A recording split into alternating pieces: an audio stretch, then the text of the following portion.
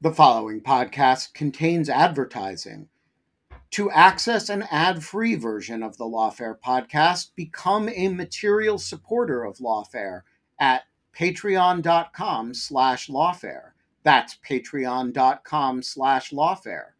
Also, check out Lawfare's other podcast offerings: Rational Security, Chatter, Lawfare No Bull, and The Aftermath. Hey, I'm Ryan Reynolds. Recently, I asked Mint Mobile's legal team if big wireless companies are allowed to raise prices due to inflation. They said yes. And then when I asked if raising prices technically violates those onerous two-year contracts, they said, "What the f*** are you talking about, you insane Hollywood ass?" So to recap, we're cutting the price of Mint Unlimited from $30 a month to just $15 a month. Give it a try at mintmobile.com/switch. $45 up front for 3 months plus taxes and fees. Promo rate for new customers for limited time. Unlimited more than 40 gigabytes per month. Slows full terms at mintmobile.com.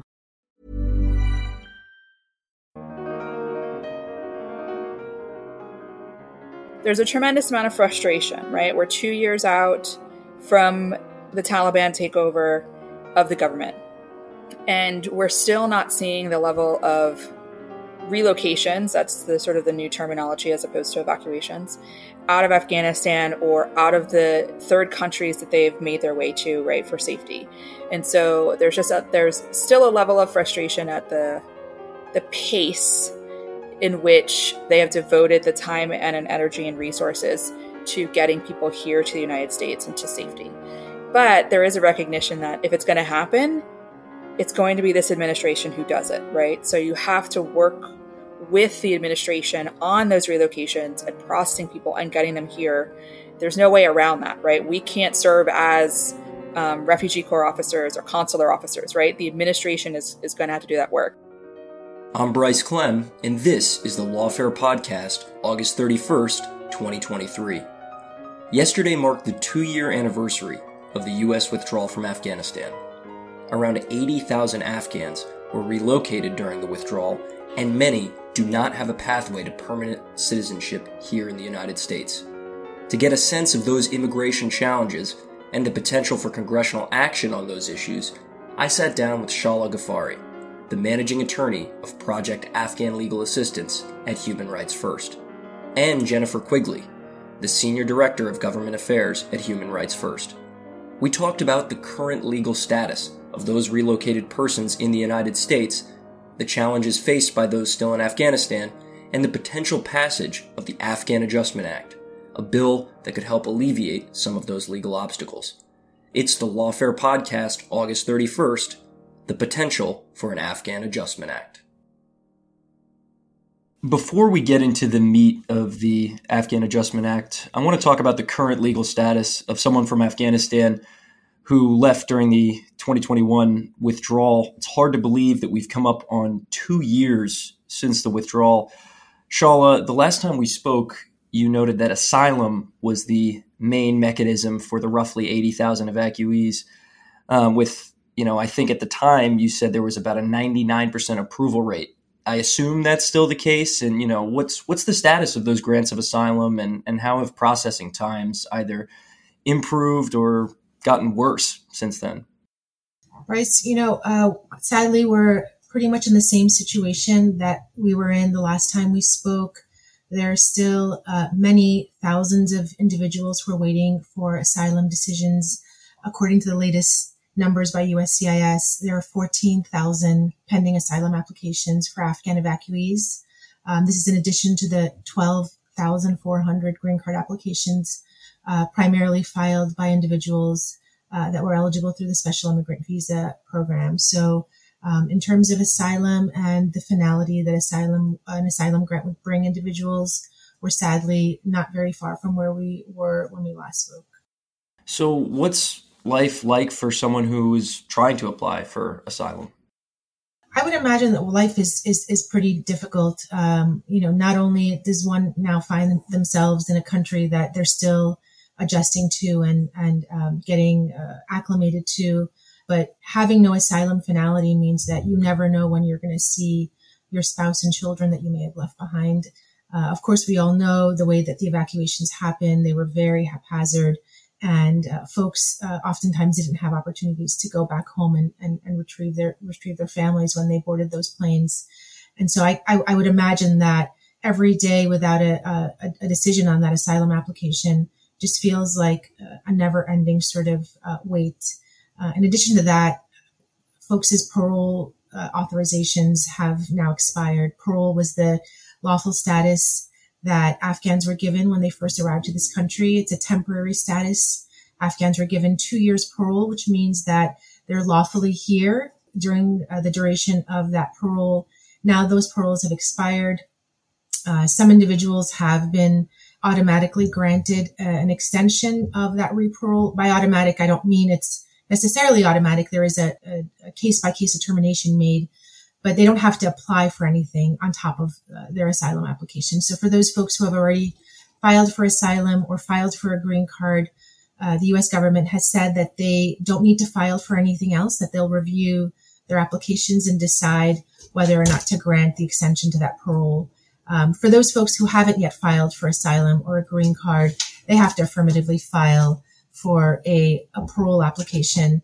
And we are finding actually now that there are many thousands of individuals who have not done so. And so for those folks, for a variety of reasons, they haven't been able to find legal counsel. Perhaps they found legal counsel and somewhere along the line that relationship broke down. But we now have many thousands of individuals who basically lost status. And so, again, according to the latest numbers, over 19,000 Afghans who are evacuated here have applied for no immigration benefit.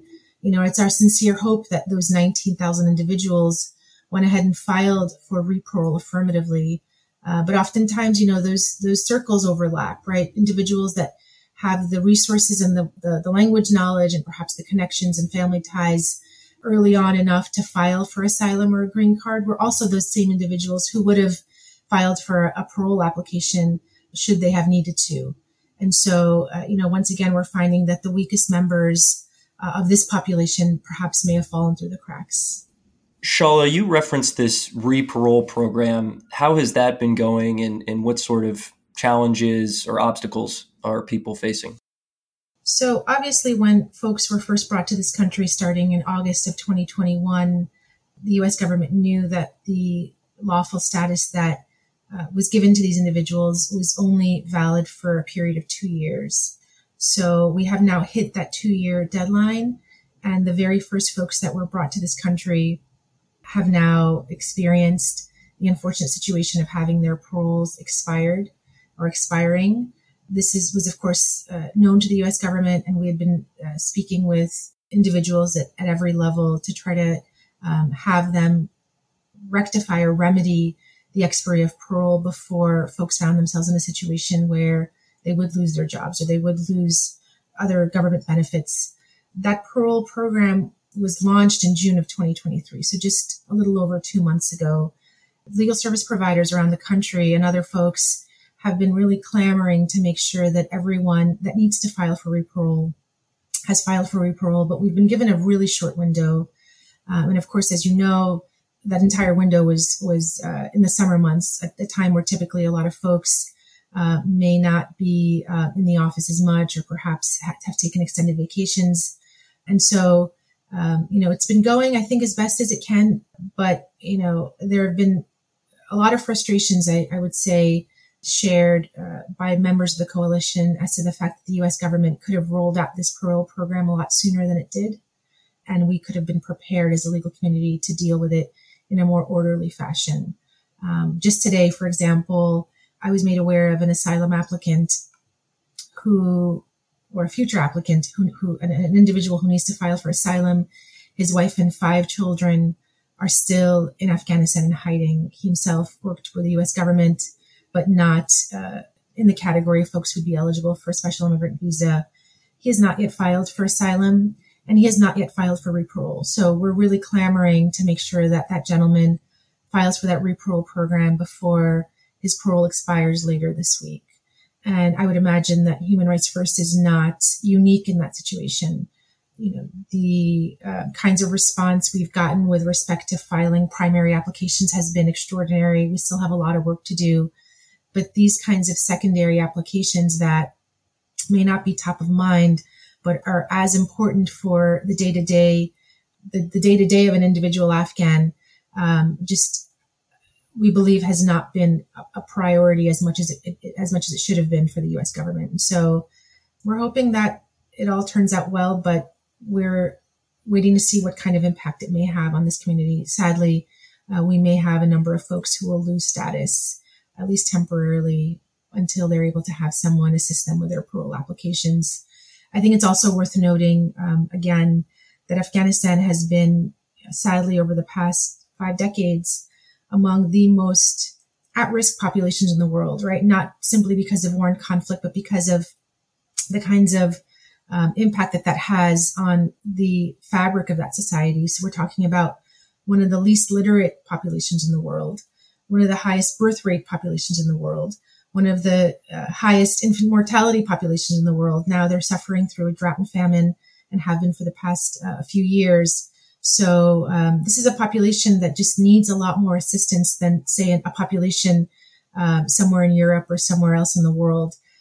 They're not used to the kinds of bureaucratic red tape, the kinds of form filling, the kinds of processes that we have here in the U.S., and let alone sort of the really complicated and sometimes even contradictory information that they've received over the past couple of years with respect to their legal status and their legal avenues. So, like I said, we're hopeful, and the coalition has come together to really meet the need. But it oftentimes is a bit frustrating with respect to things that U.S. government could have done in a more timely fashion to avoid some of these results. When somebody loses status, what sort of effect does that have on something like their ability to work or their ability to find housing? Yeah, that's a great question, and that's really top of mind for all the attorneys we work with. Well, number one, their work authorization is directly tied to their status. So their EADs, or their employment authorization documents, will expire. There's an expiry date, and that date will come and go, and they won't be able to prove to their employer that they're lawfully entitled to work here. On top of that, a lot of states, their DMVs, their local DMVs, the authorization or the validity of that person's driver's license is directly tied to their work authorization document. And so not only are folks now at risk of losing their jobs, they're at risk of losing their driver's licenses, at risk of, the implication that has when one needs to drive, and sort of the kind of legal trouble they could find themselves in, financial trouble they could find themselves in, should they not get that parole extension, should they not have finality in their immigration application. And who's left to sort of fill that void? Is it advocacy groups? Is it nonprofits? Is there really any sort of recourse for them? There have been a number of individual organizations, sort of coalitions that have come together in these last 2 years to meet the need, the legal need specifically of this population.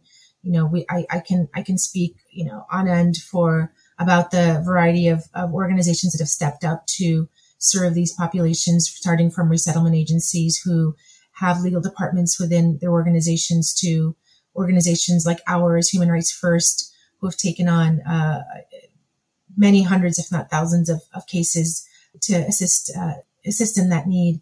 But ultimately, what it comes down to is the ability to connect with those individual Afghans who have been brought here, to be able to communicate with them in their language, to be able to serve them perhaps sometimes in a remote fashion. As we know, Afghans were resettled in 46 states, oftentimes in very remote and disconnected communities.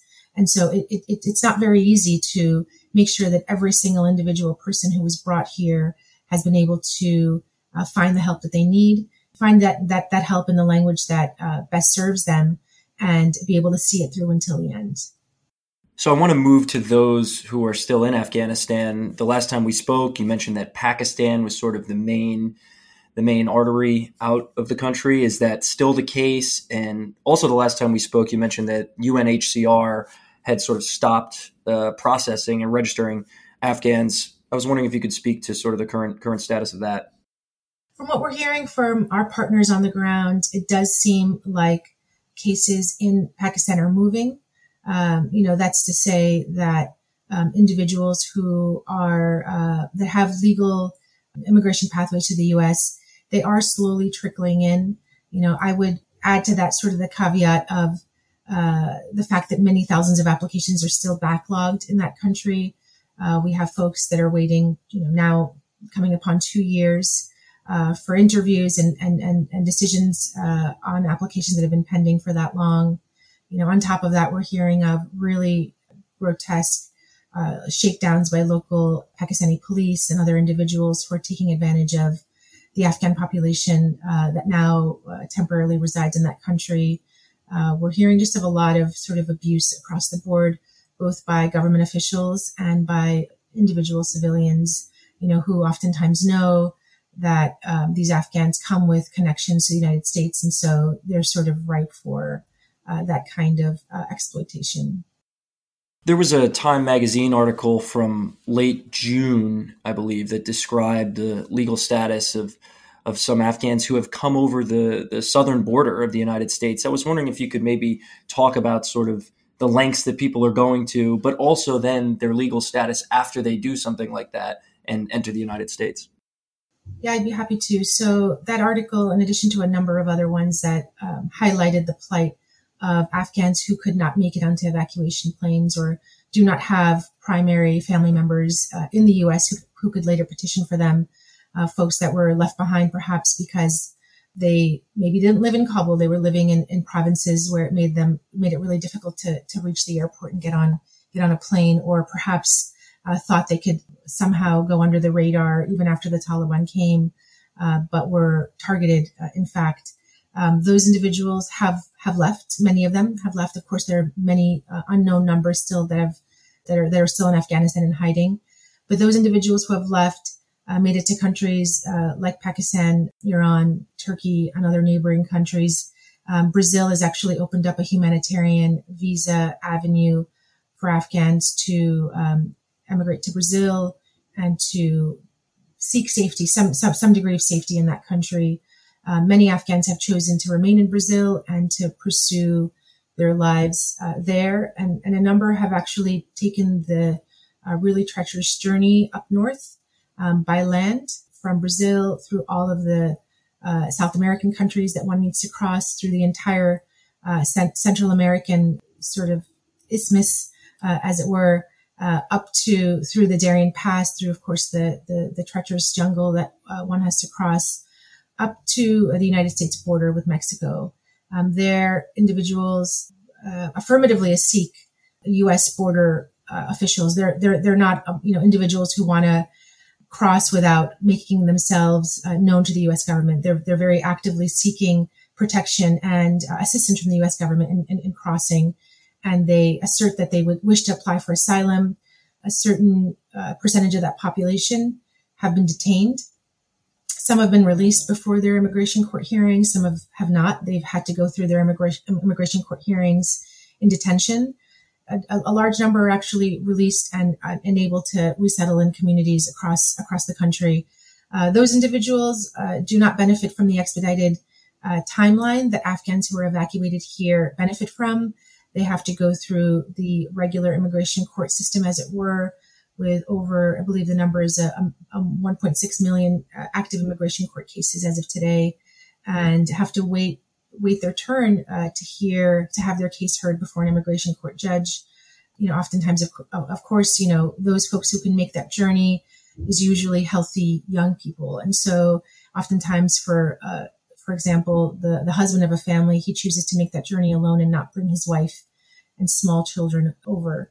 And so again, it adds to the separation time between that primary applicant and his family, and the long wait period only sort of adds to that trauma, not only the trauma that happened in Afghanistan, but the additional trauma of the journey.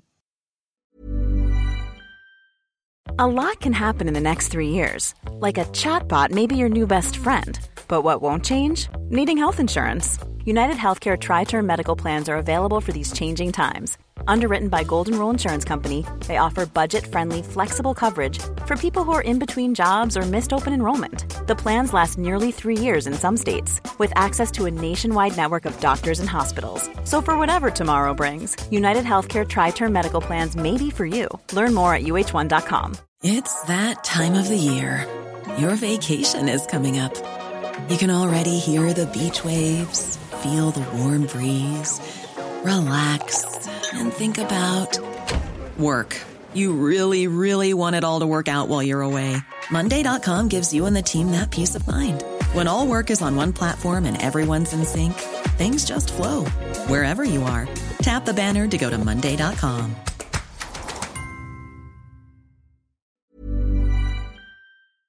Hey, Lawfare listeners, Ben Wittes here.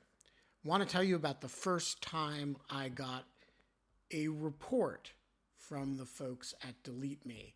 It was shortly after I started using the service back in 2022, and they sent me their first privacy report. I have since gotten 8 others, and it contained some shocking information.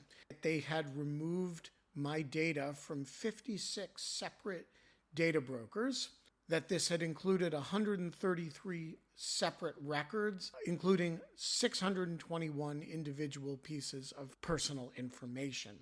The data broker with the most information about me was a company I'd never heard of called People by Name. And here's the thing. Since then, every couple of months, I've gotten another privacy report from Delete Me, and it always contains more information that they have removed from the data brokers about me. In the second report, they informed me they had removed my stuff from 41 data brokers, and that the one with the most information about me was called HLEC. I have no idea what HLEC is. So the other day, I got my latest report, and it includes 15 more data brokers with my personal information, 113 pieces of personally identifiable information. Big culprit this time is something called My Life. Well, I want to tell you that they don't have My Life anymore. And that is why I recommend Delete Me. As this little anecdote shows, there's a lot of my data out there, and these companies keep acquiring it and making it available to anybody who can pay. And I have slept a little bit more easily ever since I found a solution to this problem. And I want to stress, as I do every time, that I started using this before Delete Me started advertising with Lawfare. Delete Me finds and removes any personal information you don't want online, and it makes sure it stays off. And that's the point of this little story, that, they keep coming back. You can get it removed once, but they'll put it back, and then Delete Me comes and takes it off again.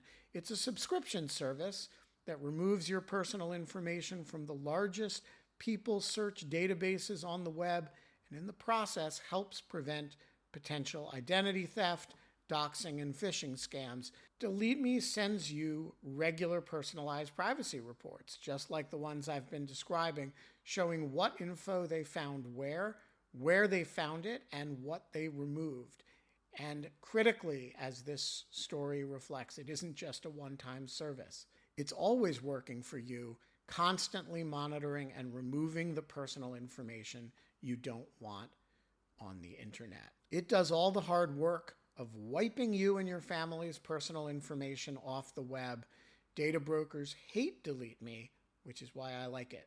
Your profile is no longer theirs to sell. So take control of your data and keep your private life private by signing up for Delete Me, now at a special discount for our listeners. Today, get 20% off your Delete Me plan when you go to joindeleteme.com/lawfare20 and use promo code lawfare20 at checkout. The only way to get 20% off is to go to joindeleteme.com/lawfare20 and enter code lawfare20 at checkout. That's joindeleteme.com/lawfare20, code lawfare20. So Jennifer, I want to move to you. Shaw has just described a real mountain of problems with this entire system. But the Afghan Adjustment Act is something that people have been talking about for a couple years now. And I was wondering if you could just sort of lay out for our listeners in a very basic sense, when people hear Afghan Adjustment Act, what does that mean? What are they talking about? How many bills are we talking about? And what are the potential for those bills?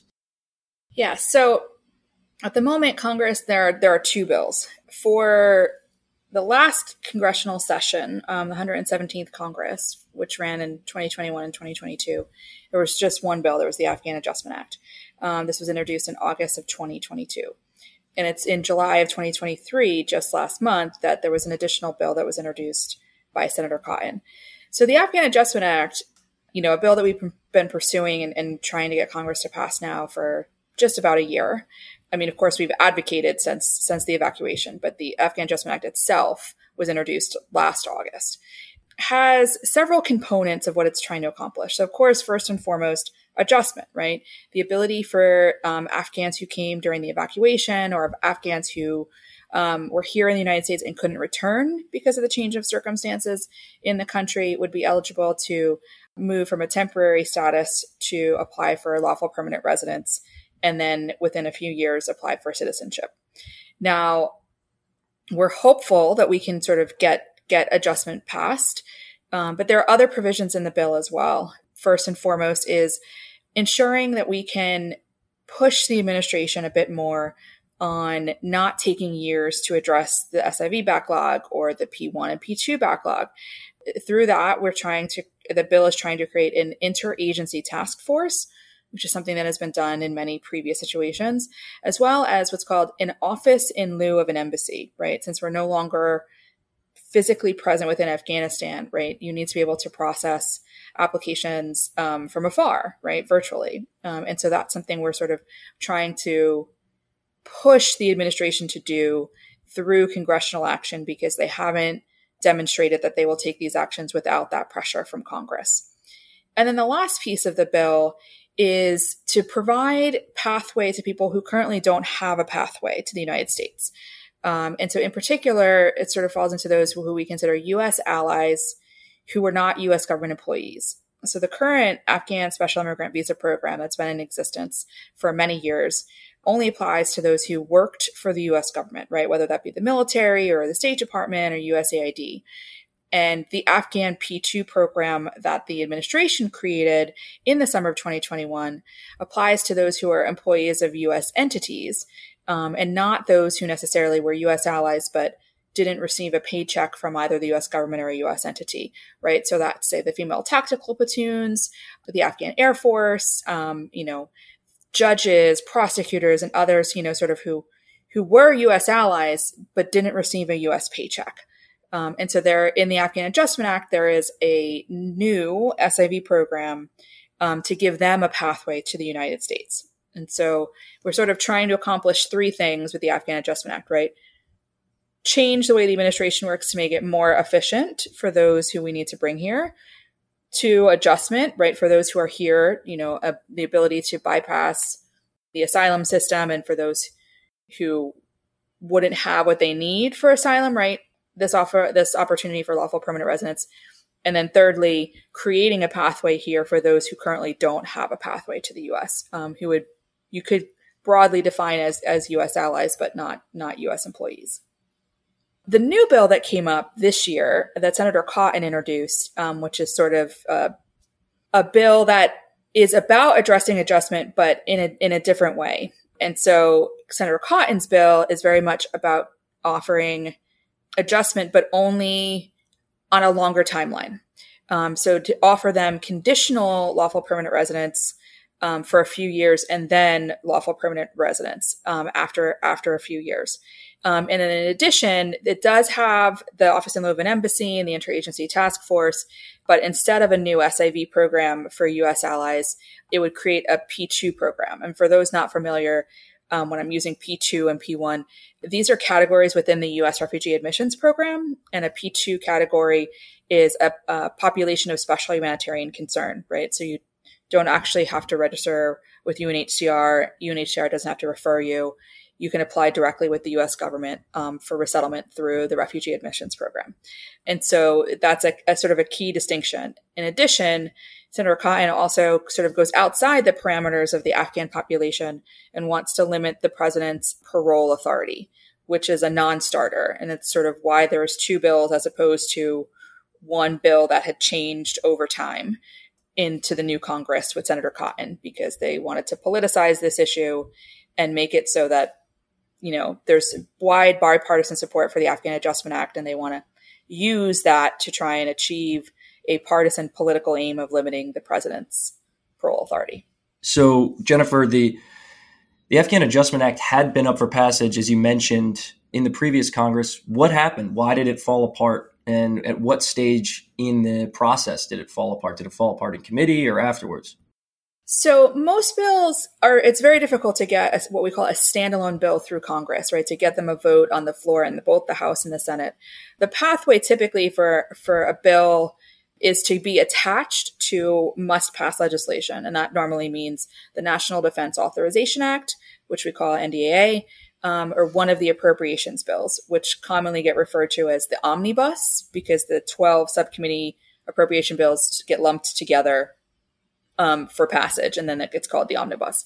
And so in the last Congress, the push was to see whether or not it could be attached to the omnibus, right? The appropriations package, which funds the government for the fiscal year.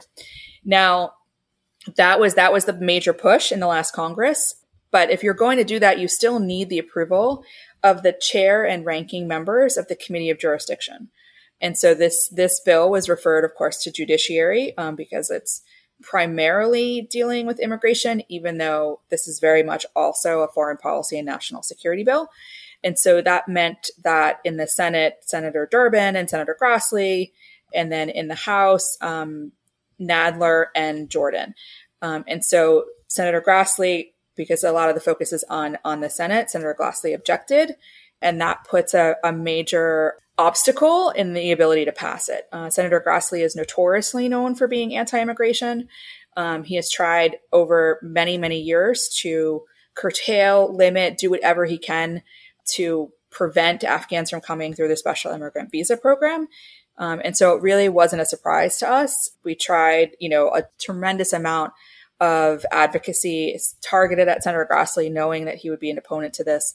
And unfortunately, in the last Congress, we weren't able to overcome Senator Grassley's objection to this being included in the omnibus. And so Senator Grassley, though, termed out of his ability to be the ranking member for Judiciary. And so now he's no longer the obstacle because he can't be.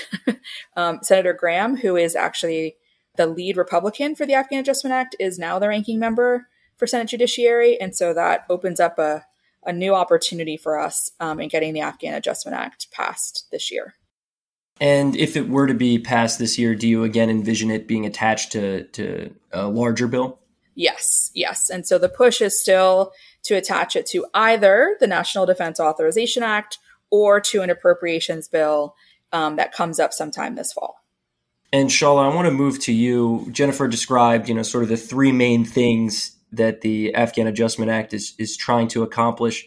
How does that square with some of your wish list of, if you could see something happen in this space?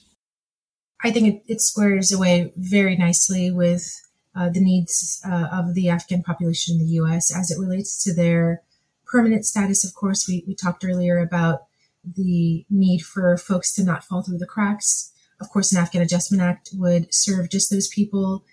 There wouldn't be a timeline, as it were, for them to file for a green card. We would have more time as a legal community to reach out to folks in those remote parts of the country and folks who are disconnected. And when we do make contact with them, we would know that they would have a fairly easy way to get permanent status. So that first piece, we would say, is the most critical for those folks who are already here. With respect to expanding the special immigrant visa program, I think it would meet the demand right now of those individuals who are frantically trying to make it to safety and perhaps not necessitate sort of the migration to the U.S. from our southern border for those folks who would qualify under this expanded version of the special immigrant visa program. And so we're really hopeful as a legal community, obviously, for many reasons, that this bill passes, because we would see our legal needs changing and it being a lot easier for everyone involved, from attorneys to advocates to the Afghans themselves, to get that finality that they need for themselves and their families.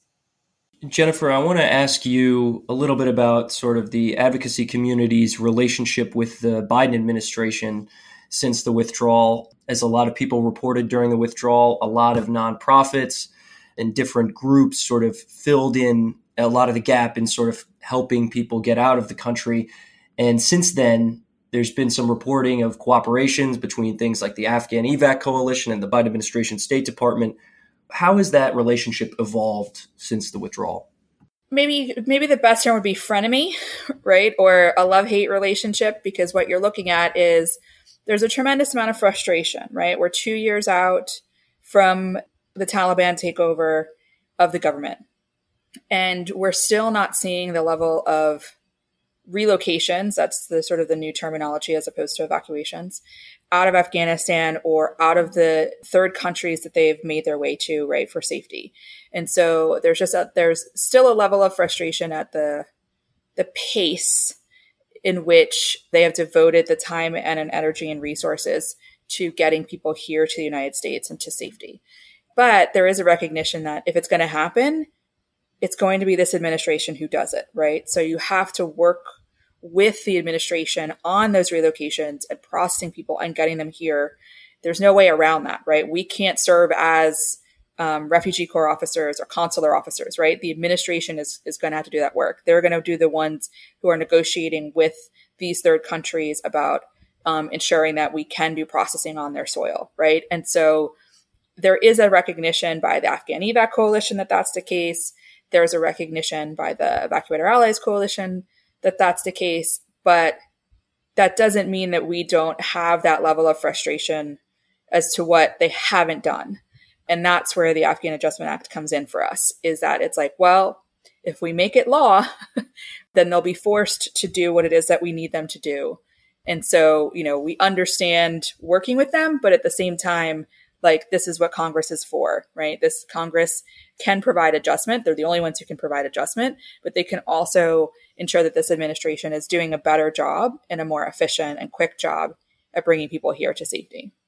I want to ask both of you, and maybe Shala, we'll start with you. 2 years since the withdrawal, have you sensed sort of a public fatigue with Afghanistan related issues, especially within the advocacy community, and you look at how Ukrainian refugees are being treated? Has there been sort of the spotlight has really turned away from Afghanistan? I wouldn't call it fatigue. I would call it more what you said about the spotlight shifting. For now, it seems that people's attentions have been shifted into other parts of the world. The Ukraine war is still raging on. That's what folks see on the local news and the national news every night. And so I think Afghanistan has just kind of fallen to the wayside. The country doesn't make headlines in the way that it used to. And naturally, I think folks are moving on to the next hot topic. To put it sort of really plainly, I just think people have forgotten about Afghanistan again. And I think that's very sad for a country who's been forgotten about over and over again over the last 5 decades. The needs of Afghans haven't decreased just because another war or another conflict has sprouted somewhere else in the world. And I think that necessarily then translates into the kind of mobilization that we have with respect to volunteers, with respect to donors, with respect to advocates. Advocates obviously have the best of intentions. They want to help folks. They want to help the people that they feel are deserving of their assistance and their time and their money. And I think when folks are not constantly reminded of that continuing need, I think it's very reasonable then to assume perhaps that those populations don't then need our help anymore. And that couldn't be farther from the truth with respect to Afghans, not only that are here, but those that are stuck in Afghanistan still, and those that are in third countries with very tenuous legal statuses there. And Jennifer, is there anything you'd like to add? Yeah, I'd say we actually had a shift in the opposite direction when it comes to congressional advocacy for the Afghan Adjustment Act. In particular, there was the sense of, at the beginning, we've got to focus on getting them shelter and jobs and get set up in their communities. And with Congress, it was like, oh, they're good for 2 years, right? We don't have to worry about this population. They've got humanitarian parole, and administrations love to just, like allow people temporary status to go on and on. But there really has been a recognition in the past year that it's like, no, employers are upset that Congress hasn't passed the Afghan Adjustment Act to give their new employees a permanent status, right? Communities are, it's like they're now their neighbors and their friends and their family members. And it's like, but these people have a temporary status that's going to expire. And so like, why hasn't Congress acted, right? Veterans groups are angry. We're like, they've spoken over and over again about the fact that it's just like, we owe a debt to this population, and why haven't we honored that, right? Like no other community in other countries is going to help us if they see how we treated Afghans. And so we haven't seen a drop in advocacy. If anything, we've seen people sort of be like, Congress, you have to do your part. Like you can no longer sort of say like, oh, it's fine for them to have a temporary status.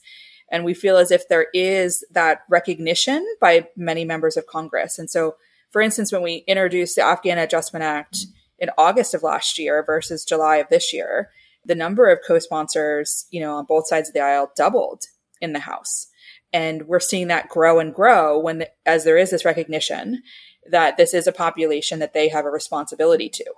And so for us, we're thankfully, right, like everybody who is connected with this community recognizes that there is still work to be done and is sort of demanding that of Congress. And we see an increased recognition in Congress that there is a role that they must play, and they can't rely upon the administration solely to deal with this population. This is another question for both of you. When you look back on your professional experience during the past 2 years, what sticks out, and what are some either heartening or disheartening moments that you've had? I think with respect to the legal community, it's been incredibly heartening to see the turnout that we have over the last 2 years. We have some really wonderful members of the legal community who have stepped up and taken on very huge families, oftentimes, of Afghan asylum seekers. They may get connected to one individual and then learn about the need of a brother or a cousin or parents that also need to file for asylum, and they'll take the whole family on without question, see their case through all the way to the end. We've had individual lawyers pay out of their own pocket for things such as baby supplies, buy them meals. We had an attorney that bought a laptop computer for one of our clients who needed it for work. We just had an incredible amount of turnout with respect to them providing not just legal support, but also the kind of social support that folks need in order to try to make up, I think, for some of the things that were lost from that really difficult transition from Afghanistan here. So for me, during the course of my work over the past 2 years, it's been just really so uplifting and such a blessing to be able to witness that and work with these attorneys hand in hand to make sure that those asylum applications are filed and seen to finality. Likewise, there hasn't been a single attorney who, once they win their asylum case, who has just walked away from it, right? They're at that point, they're all in, and they're really committed to making sure that applicant's spouse and children are brought here, that applicant walks away from that experience with a green card in their hand. So they'll see it all the way through. And so what initially starts as a relationship that we tell folks, will take just a perhaps limited number of months, considering the expedited timeline, has now lasted for many years, and we anticipate for many years longer. I will say what the most heartening for me in this work is how incredibly diverse and broad our coalition is. You have the veterans organizations, faith groups, legal service providers, human rights organizations, local community groups, Afghan American organizations, business community, right? You just, across the political spectrum, every type of organization out there consider this an American imperative, right? This wasn't about partisan politics. This was about like the right thing to do. And that's been so helpful considering how long the journey is, right? And how this is not, the evacuation was a few weeks, but the mission, the work, the responsibility is years and years. And people recognize that and are committed to what we need to accomplish, right? For those Afghans who are here, as well as those Afghans who are not here yet, but should be here. I will say with Congress, even though it took us a long road to get the bill and it's taking us a longer road to get it passed, it's always been a bipartisan effort. And that has been incredibly necessary and also like a relief to know that we've had that, because you really can't get things through Congress, particularly the Senate, if you don't have that. And so that has been really helpful, even with the stumbling blocks that we've had. That's never been one of them. And that's been really, really, really good to see. And when we get this accomplished, it'll be because we've had that all along. So if one of our listeners would like to help out, where can they go? What sort of things can they do?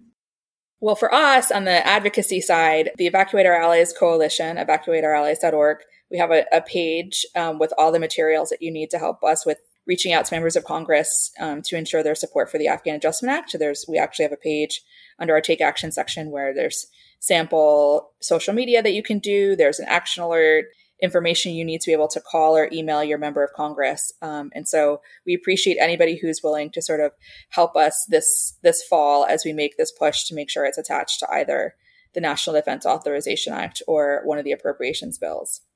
And if I can speak to the legal side, the Human Rights First Project Afghan Legal Assistance is always looking for dedicated attorneys who are willing to take on asylum applications and green card applications for Afghans here in the U.S. So you can learn more about our opportunities at our website, humanrightsfirst.org. Look for the Project Afghan Legal Assistance page and reach out to us. We would love to have you join us and our cohort of attorneys to make sure that Afghans here in the U.S. have final status, permanent status here, and they're able to bring their families here to safety. Shala and Jennifer, thank you so much for joining me. Thanks for having us. Thank you. The Lawfare podcast is produced in cooperation with the Brookings Institution. You can get ad-free versions of this and other Lawfare podcasts by becoming a Lawfare material supporter through our website, lawfaremedia.org/support. You'll also get access to special events and other content available to only our supporters. The podcast is edited by Jen Patia Howell, and your audio engineer this episode was Kara Schillen of Goat Rodeo. Our music is performed by Sophia Yan. As always, thank you for listening.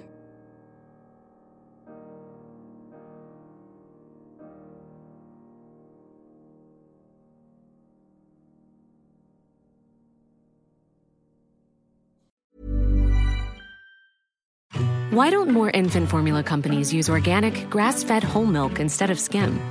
Why don't more infant formula companies use the latest breast milk science? Why don't more infant formula companies run their own clinical trials? Why don't more infant formula companies use more of the proteins found in breast milk? Why don't more infant formula companies have their own factories instead of outsourcing their manufacturing? We wondered the same thing. So we made ByHeart, a better formula for formula. Learn more at byheart.com.